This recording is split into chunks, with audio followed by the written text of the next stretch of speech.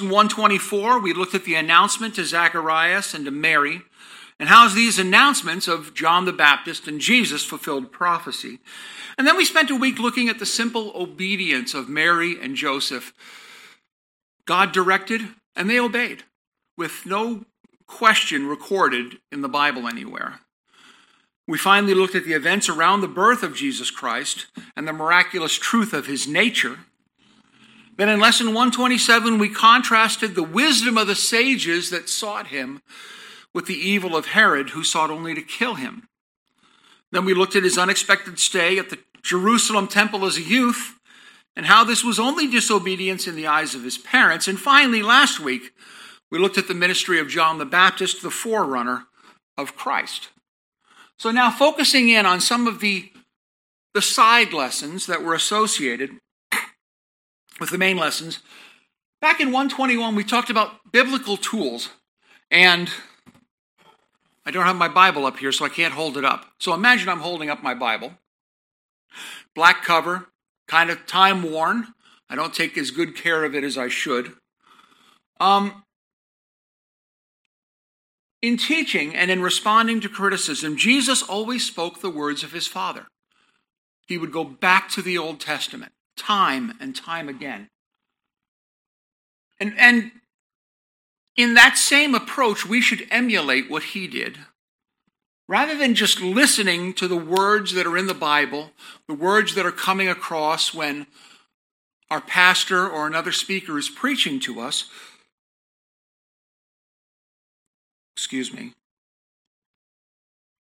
we should always be willing to study ourselves, to back check.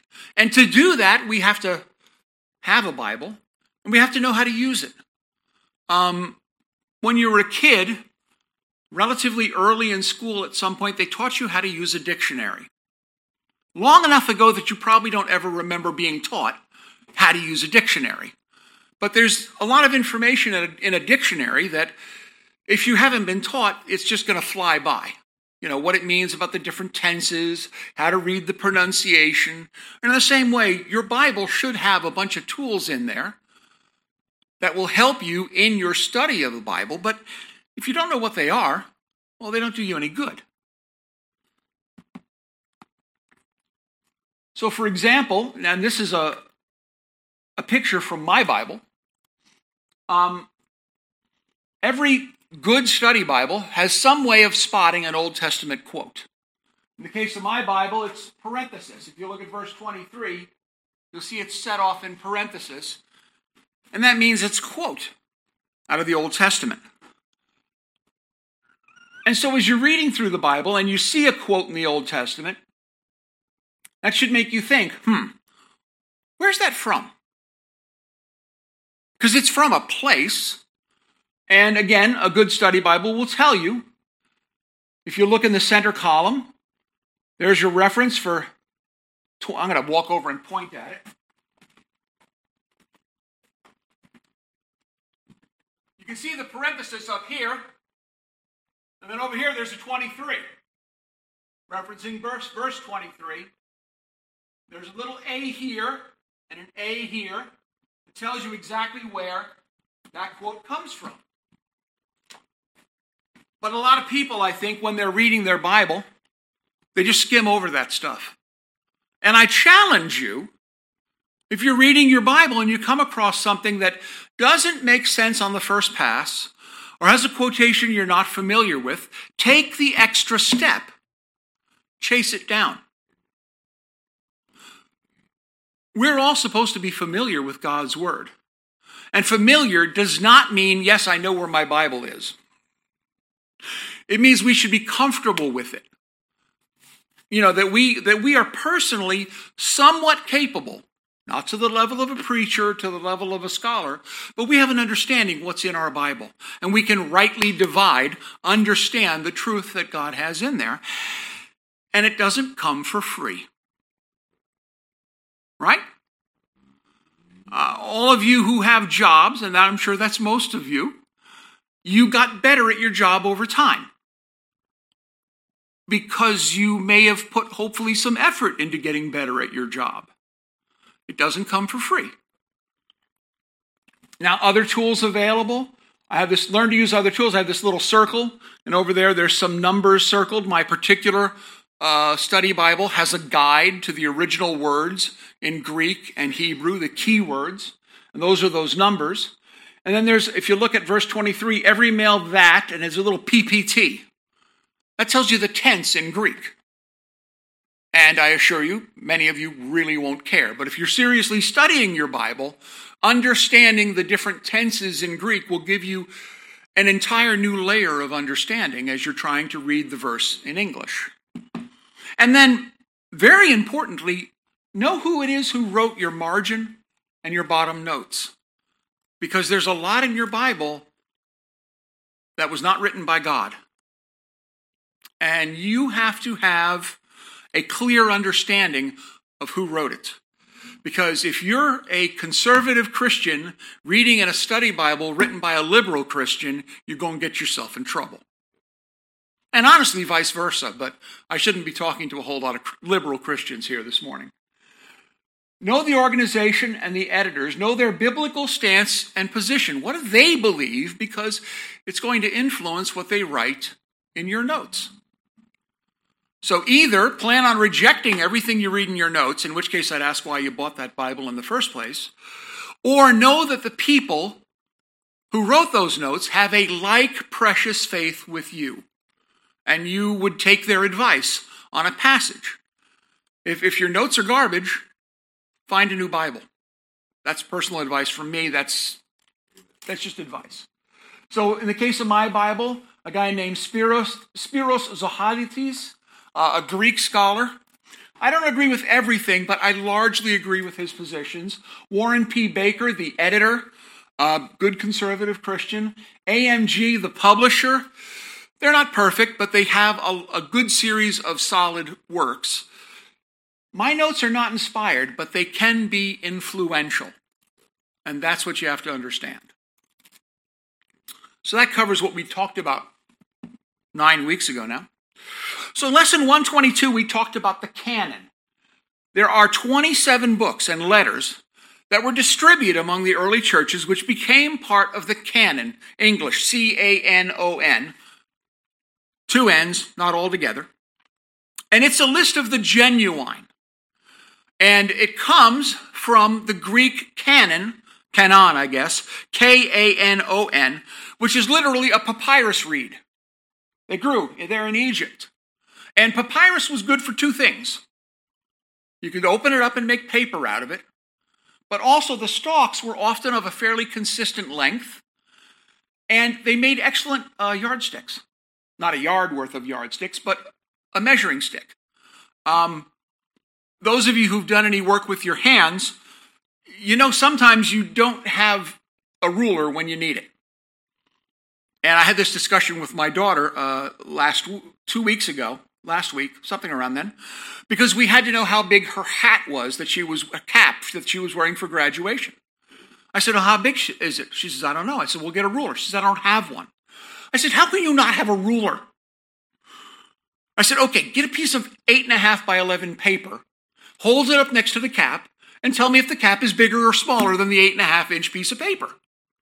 It's the most crude ruler known to man, but almost everyone has access to an 8.5 by 11 sheet of paper. It's a standard. On the short edge, you know that's 8.5 inches. And on the long end, you know that's 11 inches. And if you fold it in half, now you got 5.5 inches, and you can approximate a ruler. Well, that's what they did with these canes. With these papyrus canes, they would cut them off.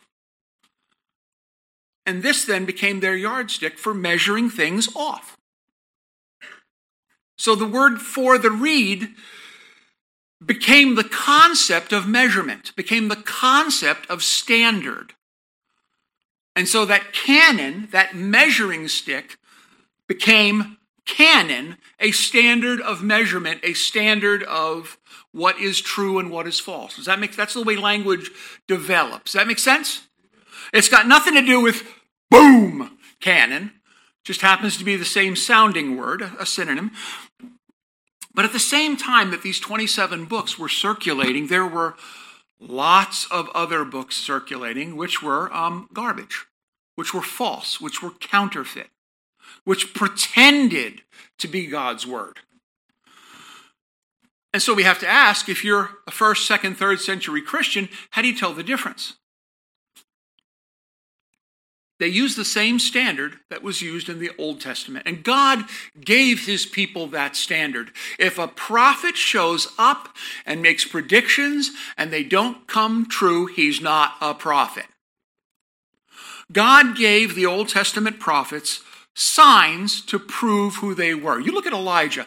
No one questions whether or not Elijah was a prophet of God because God empowered him to do miracles. That same standard, look at their works, look at did God bless their ministry with supernatural signs, that same standard was applied to the New Testament. So for example, if Jesus the Christ, clearly he was a prophet from God as well as being God himself, but he was a prophet. Anything he wrote down would automatically have been included in the canon. What books did Jesus write? Well, none of them. Okay, they would have been in automatically, but that wasn't his ministry. That's not the job God gave him. Okay, well, if he wrote nothing, who wrote? Your logical second tier is the apostles. Anything written by one of his chosen apostles would have to be in. So that's your book, your Gospels of Matthew and John, 1st and 2nd Peter, 1st, 2nd, and 3rd John, Revelation. There's not a lot of question about these books. They were written by apostles. That was the greatest authority available. Well, similarly, Paul was proven an apostle by the miraculous things he did. So anything clearly attributed to him, once again, was included. It gives you Romans, 1st and 2nd Corinthians, Galatians, Ephesians, I forgot Philippians, Colossians, 1st and 2nd Thessalonians, 1st and 2nd Timothy, Titus, and Philemon. That's a good chunk there, but we only got 2 out of 4 Gospels. How about the other 2? Mark and Luke. Was either an apostle? This is the audience participation part of the class. Was either of them, was Mark an apostle? Okay, I can see you. You're not just paintings, right? Was Mark an apostle?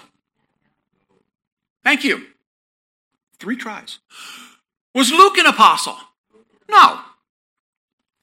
But a little bit of digging shows that the Gospel of Mark is based on the experience and the teachings of Peter. Mark was a disciple of Peter. So it gets included because the information came from Peter, who was, after all, an apostle. Similarly, Luke might as well be the Gospel of Paul, because Luke was a co-worker and a disciple of Paul. And that also justifies the inclusion of the book of Acts, written as well by Luke. So what's left? We've got a few books and a few letters. Hebrews, written by somebody. A lot of people believe it was written by Paul. I've leaned that way for many years. There's some argument. But it doesn't matter, because the book is very clearly inspired of God, even if there's some question over the authorship. It was accepted by the apostles and many church fathers as inspired. It reveals and clarifies many points of doctrine, and it looks nothing like the fake books. It really ties in well with the other books. It has internal consistency, which is always a good hallmark of God's authorship. So Hebrews was accepted. The book of James was questioned for a lot of years because on the surface it appears to contradict the teachings of Paul. Paul's all about grace and faith. James appears to be about works. But that's really only on the surface. Paul, in fact, identified James as an apostle in the book of Galatians. Also recognized James was written very, very early, and specifically to the Jews, probably around 46 AD. So the message is going to have a different emphasis because it's aimed at a particular audience. But if you get past that surface, it also agrees very well with the rest of the scripture, another one of those tests. And then you got Jude, also questioned for many years, but it was written by another physical half-brother of Jesus. James and Jude were brothers. half-brothers to Christ. It was accepted by the apostolic circle. It's consistent with the other books. And that closed the canon. Now, there were a lot of other books out there, but they all had issues. They were either incredibly internally inconsistent, they would argue with themselves. There's no part of the Bible that argues with itself. Unlike, say, the Quran, which is constantly contradicting itself, which tells you something about authorship. Let's move on. In lesson 124, do we have my mic? Is my mic live yet, or are we still relying on the pulpit? Oh, it's tough being chained to a pulpit, brother. I don't know what I'd do without technology. I guess I'd yell a lot. So in lesson 124, we spent some time talking about misconceptions around angels. And people attribute a lot of things to angels. And I think it's pretty easy to go beyond what the Bible says. And whenever you go beyond what the Bible says about something, you're in marshy ground. You never know when you're going to get a foot stuck up to the shin in mud. So we spend a little time talking about what the Bible has to say. About angels. So first of all, they are created beings. And it could be argued that they were created during that 6-day interval that God, Jesus included, created everything. They have a specific nature. They have specific duties. And some of them went off the rails. They chose to disobey. And if they were created within that 6-day period, they went off the rails pretty quick. So let's look at some scripture. In Exodus chapter 20, for in 6 days the Lord made heaven and earth, the sea, and all that in them is, and rested the 7th day. Therefore the Lord blessed the Sabbath day and hallowed it. And over in Nehemiah 9, thou, even thou art Lord alone, thou hast made heaven, the heaven of heavens, with all their host, the earth, and all things that are therein, the seas, and all that is therein, and thou preservest them all, and the host of heaven worshipeth thee. Now, I had always thought that God created the earth in 6 days. I'd never looked at this verse that says God created the heavens and the earth in 6 days. And if he created the heavens and all the host within that 6 days, well, that's when he made the angels.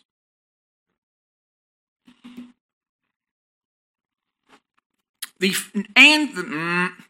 names of an angel reveals their roles. So in Isaiah chapter 6, above it stood the seraphims. And it shouldn't be seraphims, it should be seraphim. But that's just bad English understanding of a Hebrew plural.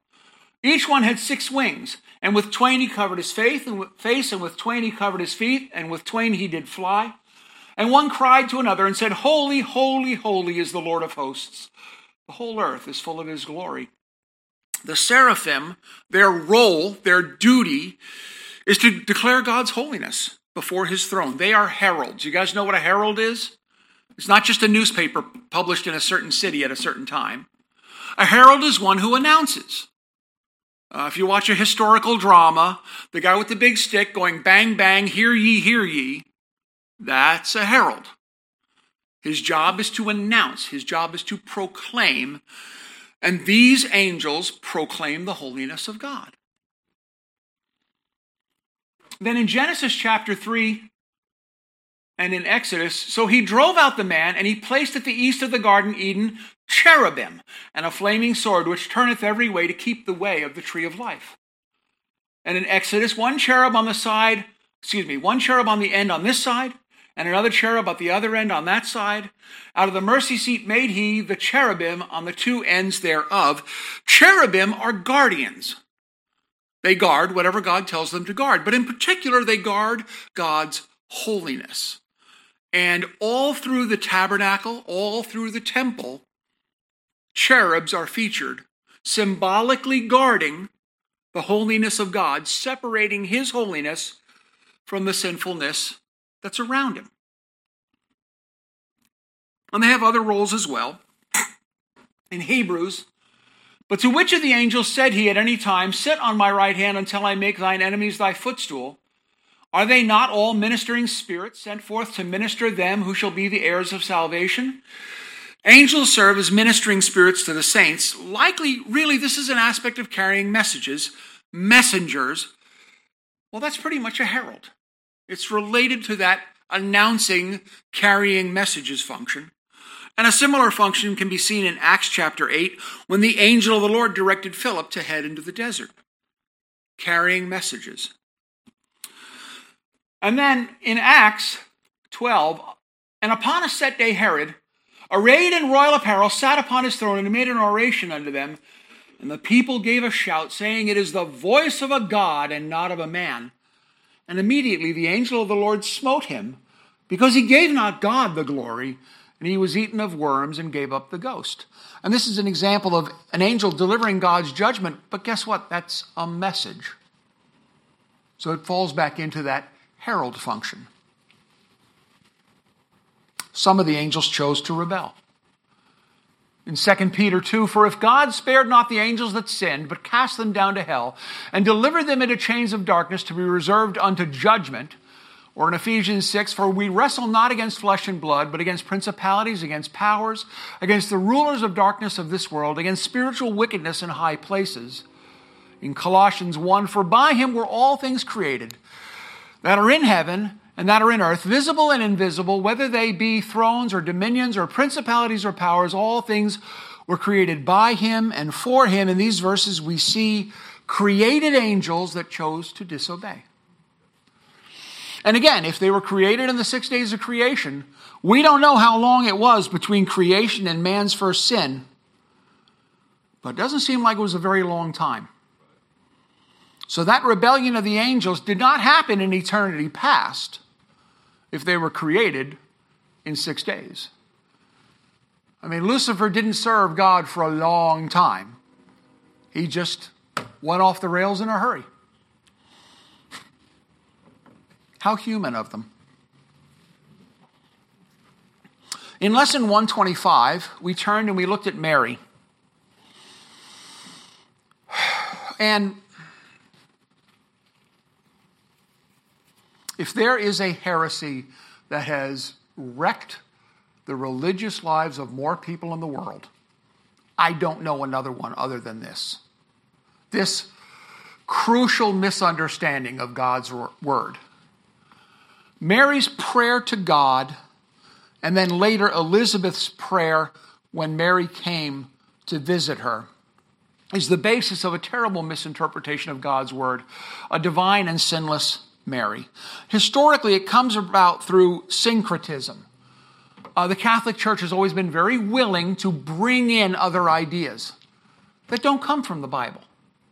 You can see it in Mexico, I think, is a great example in more modern, only 400 years ago, times, where they would bring in the beliefs of the Aztecs to make the Christian religion more familiar to them. And that's been going on since the beginning. There were first century churches who turned away from the teachings of the Bible to make themselves look more attractive to their potential audience. Still going on today. But it went on back then, and they brought in ideas from other places.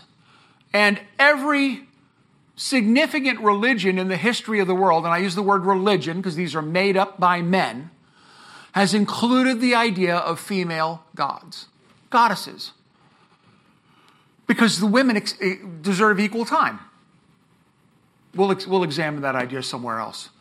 But there's always been a queen of heaven, Isis, Ishtar, Ashtaroth. And these were a problem for Israel in the Old Testament. But that idea that there has to be a female to counteract the male, to bring it into balance, is a very human idea. And it came into Catholicism. Wanting to justify this, now they've got to look for biblical support. If Mary is this important religious figure, we've got to find support for her being special. Right? Otherwise, we can't support it. So we're going to use a method called eisegesis. And you guys should have heard that term before. It's the exact opposite of exegesis. Two big words. Anybody want to take a crack at exegesis? People are, Yes? That's putting your own meaning or definitions onto the Bible as opposed to your own will, basically. So exegesis is bringing out what's in the word. Eisegesis is applying your ideas to the word. Yes? So eisegesis is, I'm going to look for a text that supports what I believe. And I will twist it as far as I have to so that it supports what I believe. Does that sound like good biblical scholarship? It's the antithesis of good scholarship. Doesn't mean it doesn't happen. So they look at the angel's hail of Mary and Elizabeth's praise of Mary and conveniently ignore all the details around them. So the original angel's hail to Mary, and the angel came in unto her and said, Hail, thou that art highly favored, the Lord is with thee. That's out of the King James Bible. If you read that same verse in a Catholic Bible, it reads a little bit differently. Hail Mary, full of grace. Now, full of grace sounds pretty much equal to highly favored until you unpack it. So the Greek, charitoo, to grace, to give special honor, to make accepted, to be highly favored. Someone who is elevated above their station, perhaps, and praised, and given special honors. To the Catholics, literally full of grace, well, there's a problem. You see, to the Catholics, grace is not just what God gives us, it's a quantifiable, measurable thing. You can measure it in cups. Well, not really cups, but you get the idea. To a Catholic mind, grace comes from God and is given to the church and then is doled out to the believers through ceremony. Through the Lord's Supper, it imparts grace to the person who partakes. A measurable amount of grace, and that measurable amount is necessary every so often to counteract the sins we do. We don't believe that, but that's what they believe. So, if it's quantifiable and tangible, and she's literally full of grace, well, then she can't sin anymore. See, they see grace as preventing sin. We see grace as forgiveness from our inevitable sins. And that's a very big difference. As I said, God's grace prevents us from sinning. It doesn't give us the strength not to sin. Okay, that's a very dangerous statement. Because in a way, I'm going to get myself in such deep water so quickly here. Let me try again. We don't see God's grace. If we imagine this to be a chunk of grace. I go to the Catholic Church. I participate in the Lord's Supper. God's grace goes into my pocket and counters a certain amount of sin. Do we think of it that way? No. We don't try to measure what God gives us freely. We know that we sin. We recognize, hopefully, that we've sinned. We ask God to please forgive us for our sin. And God is gracious. God is forgiving.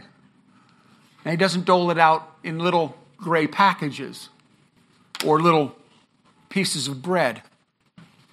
That better not be my car. But if she is full of grace, and the grace of God prevents her from sinning, then she's incapable of sinning and must be holy. She's considered by them a new Eve, blameless. And she also needs to be sinless because otherwise Jesus would have inherited sinful humanity in their version. It's not what we believe. Makes me wonder where she got her sinlessness, but let's not get into that. We don't want to start Catholic Theology 101 here. But again, charitoo, that word that appears there in Luke, only appears at one other place in the Bible, in the New Testament, in Ephesians chapter 1, verse 6, where it says, to the praise of the glory of His grace, wherein He hath made us accepted in the beloved. Well, if we use the Catholic interpretation in Ephesians, then we're all sinless.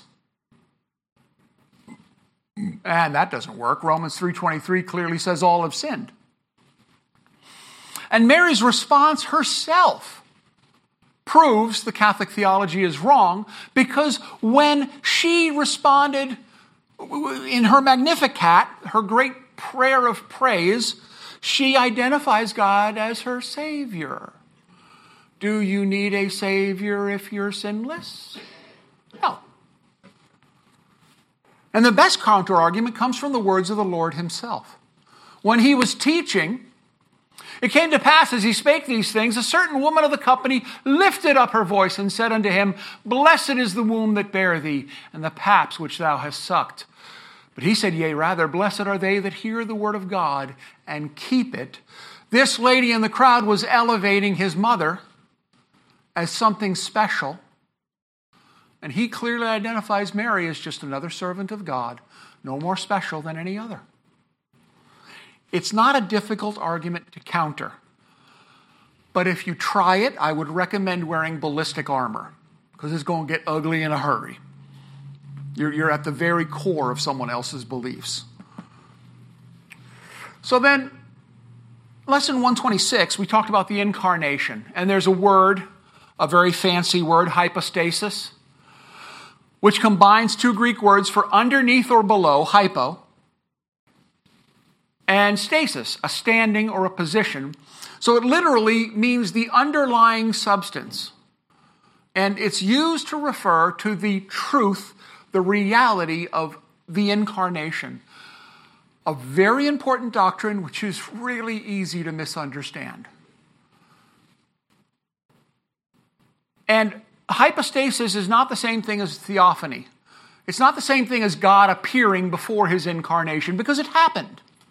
Jesus Christ appeared in the Old Testament a number of different times.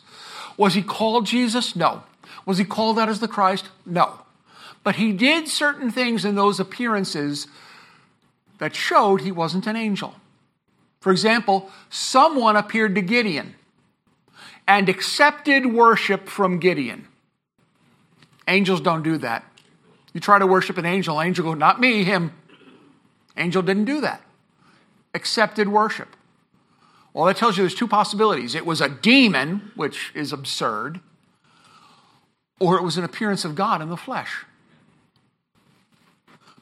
But the hypostasis, the incarnation, not the same thing as a theophany. Not quite the same as the virgin birth, but a result of the virgin birth.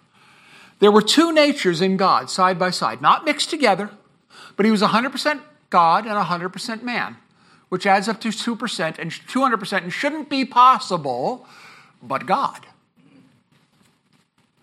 And a misunderstanding about that is the foundation of most heresies in Christianity.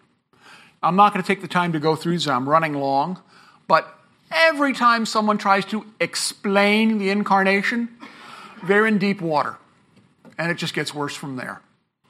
There are certain things we have to accept. Let's move on. Lesson 128, we talked about staying behind. And once again, we hit a passage that people use to poke at the Bible, to argue against the sinlessness of our God. Brother, is it working now? I can wander? There was much rejoicing. So, many unbelievers, as I said, have used the story of a young Jesus in the temple to claim that Jesus was disobeying his parents. This would be breaking the fourth commandment, honor thy father and thy mother, and it would be sin. And if it's sin, Christ is no longer sinless. He's disqualified from being the perfect sinless sacrifice, and the entire New Testament collapses. And the Old Testament follows it quickly, and we're left walking outside because we got no business being in here. That's kind of a problem. Now, there's no question, because the Bible tells us that Jesus chose to remain behind while his family left. Does anybody question that? Bible says it, we believe it, right? But was this disobedience? That's the question. So we start with the scripture in Hebrews. For we have not an high priest which cannot be touched with the feeling of our infirmities, but was in all points tempted like as we are, yet without sin. So this scripture clearly identifies Christ as sinless. So the question is not, was it sin? The question is, why wasn't it sin? Somehow Jesus was right and his parents were wrong. So what was he doing in the temple? We remember the story. It was fairly recently. What was he doing there? Learning. Yeah. He was asking questions. He was listening to the answers. And he was asking new questions based on the answers he got. And that is learning. At least that's the way learning is supposed to go. Okay, I think sometimes we've turned learning into just lecturing. And I'm guilty of that here. I do occasionally try to ask questions to see if everybody's awake. And then I get a look like a box of donuts, completely glazed. Anyway, he was learning. The best kind of learning, when you sit down with somebody one-on-one and ask them and get an answer. He was learning. He was getting instruction in the law that he couldn't get in Nazareth. Remember, he grew up in Podunk. There was not a religious scholar in Nazareth. Where is he going to get this information? And it's a mistake to think that Jesus, as a boy, had a godlike understanding. Remember, he emptied himself. He set a lot aside when he came to the earth. Baby Jesus did not understand his own incarnation because he was a baby. So as we pass from a baby to a 30-year-old man who knew everything about the scriptures, based on what we can see, that learning had to come from somewhere. Right? Didn't magically appear in his brain. He trained. He learned. So once again, we have an example of what we should be doing when we look at Christ. He learned. He was getting instruction. He was literally about his father's business. 1 year before his bar mitzvah, he's supposed to learn of the law. Now, to the average Jew living in Nazareth, what they could learn from the scholars who were there in Nazareth was good enough. If you're going to grow up to be a carpenter, you don't have to know the fine points of the law, do you? You have to know the basics. God has told us, set us a standard. We're supposed to live up to that standard. If you do that, you've done what God wants you to do. Right? But Jesus was not preparing to be a carpenter, even though he worked as one. He was preparing to be a prophet. He was preparing to be the prophet. So that preparation had to come from somewhere. So Mary and Joseph, well, I want to skip over that. But the story that we read is told from the perspective of Mary and Joseph. They came back, and they're all tied up in their concerns and their worries. Because if my 12-year-old child disappeared, I'd be going nuts. And I believe I did at least once. Because children disappear occasionally. When I don't know where my kid is who's 21, I get a little bit twitchy. So the story is written from the perspective of the parents and their 3 days of, let's face it, panic, as they could not find their son. So when they find him, they predictably react from the perspective of, how have you done us so wrong? And that perspective colors the story, but it's not really true. It's just their perception. The reality is he wasn't disobedient. He just did not live up to their expectations, which is not the same thing. So, should anyone ever challenge you on that, understand the basis of the story, understand what was really going on. He was there because that's where his father, not his adopted father, but his father wanted him. He was obeying. His parents had different expectations. Then finally, let's talk really briefly, because I am running over, about John's baptism. So John, if you'll recall, John the Baptist baptizing in the Jordan River, going up and down the Jordan, calling people out, telling them they needed to change their ways. They needed to live a life closer to God's expectations set out in the Scriptures, because the Messiah was coming and they should be ready. Now, this doesn't mean you can't come to the Messiah unless your life is perfect. That wasn't the message. But if he's coming anyway, wouldn't you like to come a little cleaner than you were before? That's the message. Get ready. He's coming. And John would baptize the people if they repented and agreed that they were going to change their lives. It wasn't the same thing as this, because this has a different meaning, but it was close. But as John's baptizing, someone he knows is the Messiah shows up. Hi, John, I'm here to be baptized. What? I can't baptize you. You should be baptizing me. But Jesus says it has to be done.